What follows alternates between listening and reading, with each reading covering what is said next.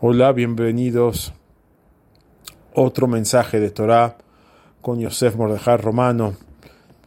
Si una persona vería a un adulto, un hombre de 30, 35 años, con un biberón, tomando su leche como si fuera un bebito, causaría mucha gracia, causaría a lo mejor burla. La gente se reiría, preguntaría qué tiene este hombre, de qué se disfrazó. ¿Por qué? Porque hay etapas en la vida para todo. El bebé toma de un biberón, el adulto usa una copa para beber su vino, un vaso para tomar su agua. ¿Por qué? Porque cada persona, cada cosa tiene su evolución. La persona debe ir creciendo.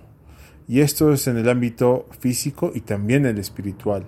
Si la persona se queda en su nivel anterior, permanece estancada de la forma en que estaba hace 5 años, hace 10 años, ya sea en su cumplimiento de mitzvot, sigue siendo una persona que cumple las mitzvot de forma rutinaria o sin entender tanto o sin tanto entusiasmo, es igual que un adulto con biberón, no ha crecido. O también esto es cierto en el ámbito del estudio de Torah. Cuando una persona estudia Torah, debe entenderla a un nivel más profundo que cuando la entendía cuando era niño. Muchos de nosotros estudiamos la Torah de niños y bueno, vemos como historias muy interesantes, Abraham, Isaac, Moshe, pero nos quedamos en un entendimiento de un nivel muy elemental.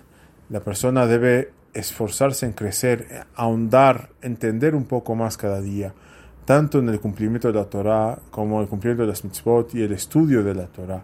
Que no sea nuestro estudio el mismo que fue hace 5, 10 o 15 años, sino que mejoremos y evolucionemos. Buen día a todos.